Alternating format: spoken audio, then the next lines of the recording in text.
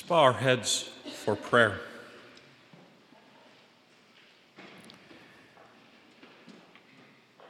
Heavenly Father,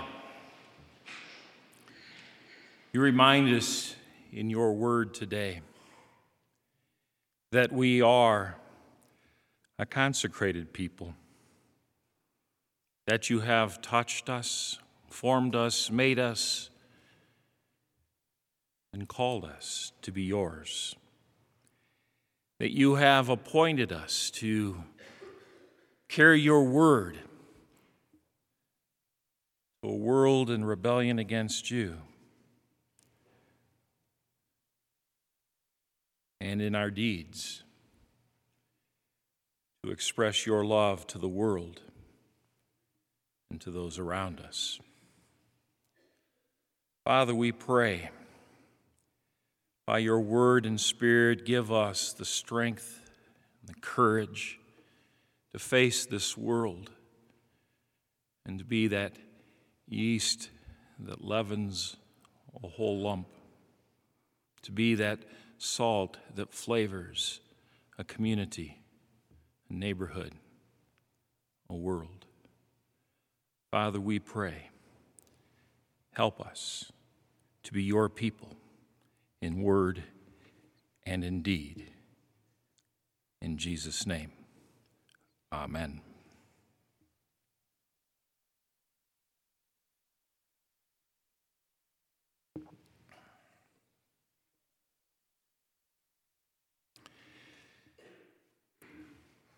We see in our readings today how God engages the world through the prophets, through his own Son, through us.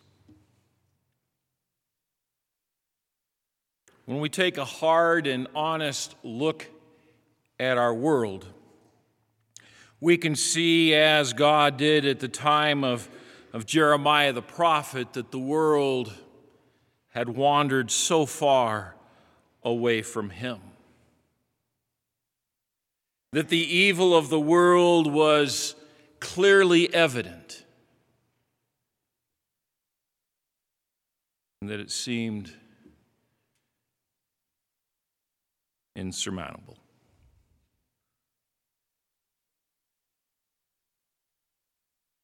Is there any difference today?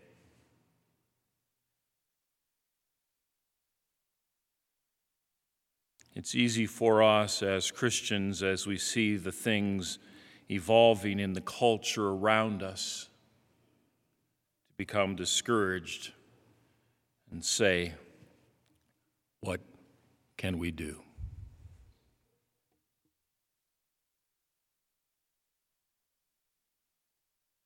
How do we fight against evil? And that's really what it is. Anytime there is a spiritual vacuum in the hearts of man or in the leadership of a nation, Satan knows how to use it to his advantage.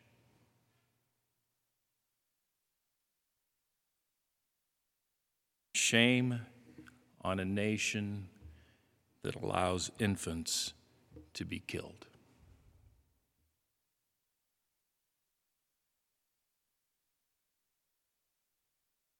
Very clear in Jeremiah.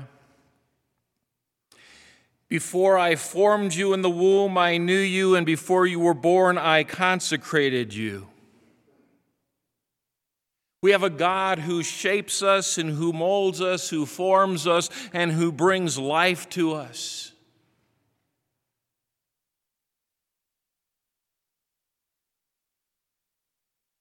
And we, as mankind, think that we know better than God.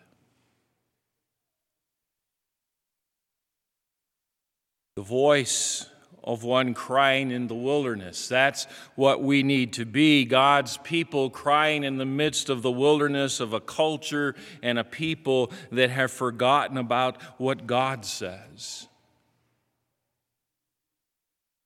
And so we are called by Him to stand up strong with the voice. And how do we do that? How do we fight against the evil? We do it with the love of Jesus Christ in word and in deed.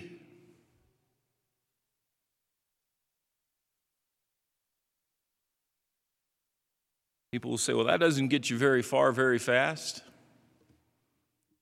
That's okay, because you see, what we do is we begin to impact this world one soul, one person, one individual at a time, and we show them the love of Jesus Christ.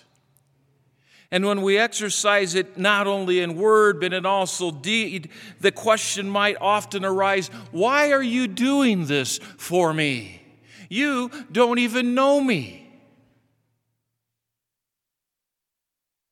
And we speak because Jesus loves you, and He has called me to serve you. You might get a variety of reactions when you say that. You might get something, oh, you're one of them. Yes, I am. To live our faith is to impact the lives of people, not just by what we say, but by what we do.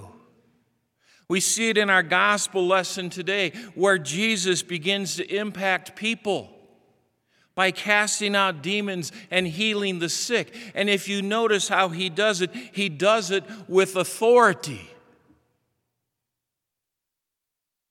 Not with timidity or not by apologizing. You know, I'm sorry, I'm a Christian. Oh, wait. I'm Christ. I'm going to heal you. Is that okay?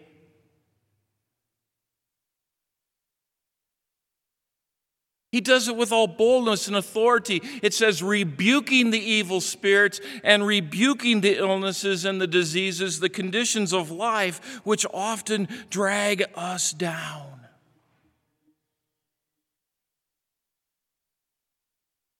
Jesus does it in word and in deed. And He calls us to do the same. He calls us to be a people who love one another. In our epistle lesson today, we see that great text that's often used at weddings. It's all about love.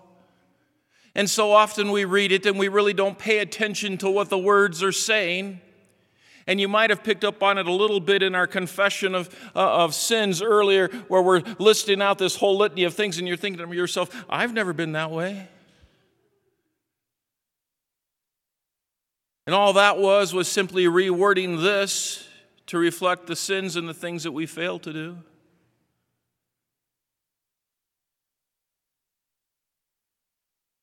The love of Christ, whom we are called to emulate and whom we are called to live to the world. That's what this is describing. Love is patient and kind. It does not envy or boast. It's not arrogant or rude. It does not insist on its own way. It is not irritable or resentful. It does not rejoice at wrongdoing, but rejoices with the truth. It bears all things, believes all things, hopes all things, endures all things. Love never ends.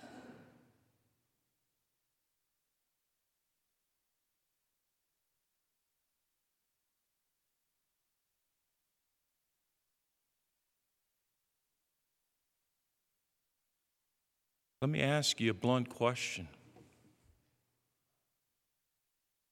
Where is love in our culture today?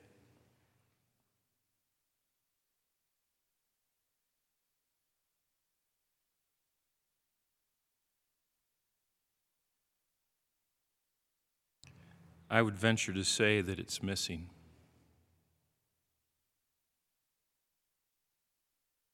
It's gone. You read this list and you go, wow.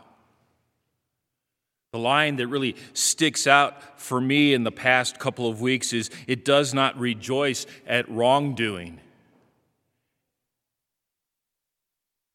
and you have an assembly in New York that applauds and gives itself a standing ovation after passing legislation that allows the death of the unborn, and most people don't realize even the born. It rejoices at wrongdoing, and we Christians sit in silence. It is time for us to proclaim the love of Jesus Christ in word and deed. And that means speaking the truth in love, calling sin, sin, and reminding a culture of how far away from God that they have strayed. We do it with patience and kindness. We don't boast. We don't envy after the things of the world. We don't be arrogant or rude. But rather we approach this world in love, reminding them of a Savior who went to the cross for each of us. Paul reminds us in Colossians that whatever we do, whether in word or in deed, we do it all in the name of the Lord Jesus, giving thanks to God the Father through Him. In other words, we live our lives in a way that we proclaim Christ in all that we do and in all that we say. Taking time each day to thank God for the faith that we have, to ask God to show us the way, to ask our Lord to open the doors that we can show forth the love of Jesus Christ. And that we, with the same courage as the apostles, can go into an unbelieving world focused on itself and change the hearts of people one at a time. I believe that's why God placed us here in this corner of Albuquerque. Not simply to gather together on Sunday mornings and to worship and praise and to just fellowship together, but to be a people empowered by the Spirit and the Word to go out into the community, to work through the mission. God cares about you, to impact the lives there, to extend even further down into the Navajo mission or into the area where they work down in Juarez, to work across the world in China or in the Czech Republic. To be a people who take the Word of God and not only hold it to our hearts, but to share it with the world. And though we reach out into those places, it's important for us also to reach out by our own deeds and our own words in our schools, our workplaces, our neighborhoods, right here. The world needs to have the hope that's missing. The world needs to have the truth that has been hidden and covered up. The world needs to know the love of Jesus Christ. And I can tell you that we are now in the month of February, and right around the corner is that great holiday that all look forward to except for husbands and boyfriends. We call it Valentine's Day, and the symbol of Valentine's Day, that whole idea of love, is the heart.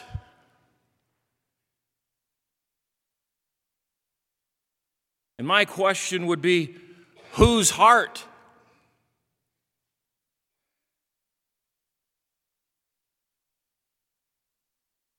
And we go, well, it's my heart for my wife, or her heart for me.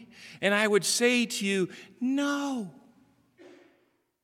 That love doesn't come from the heart, but rather that love comes from the cross of Jesus Christ. For the heart of man stops beating, but the cross never stops loving. Husbands, boyfriends, I dare you. On Valentine's Day, do not give a heart. You can buy those 4 dozen roses for your spouse or your girlfriend. That's fine. But take some of the stems of those roses and braid them into a crown of thorns and put a cross with them. Because as Jesus loved this world and gave up his life in love on a cross of suffering, husbands, Paul reminds us, you ought to be willing to lay down your lives for your wives. And Christians, greater love has no man than this, that he gives up his life for a friend, for a brother, for a sister.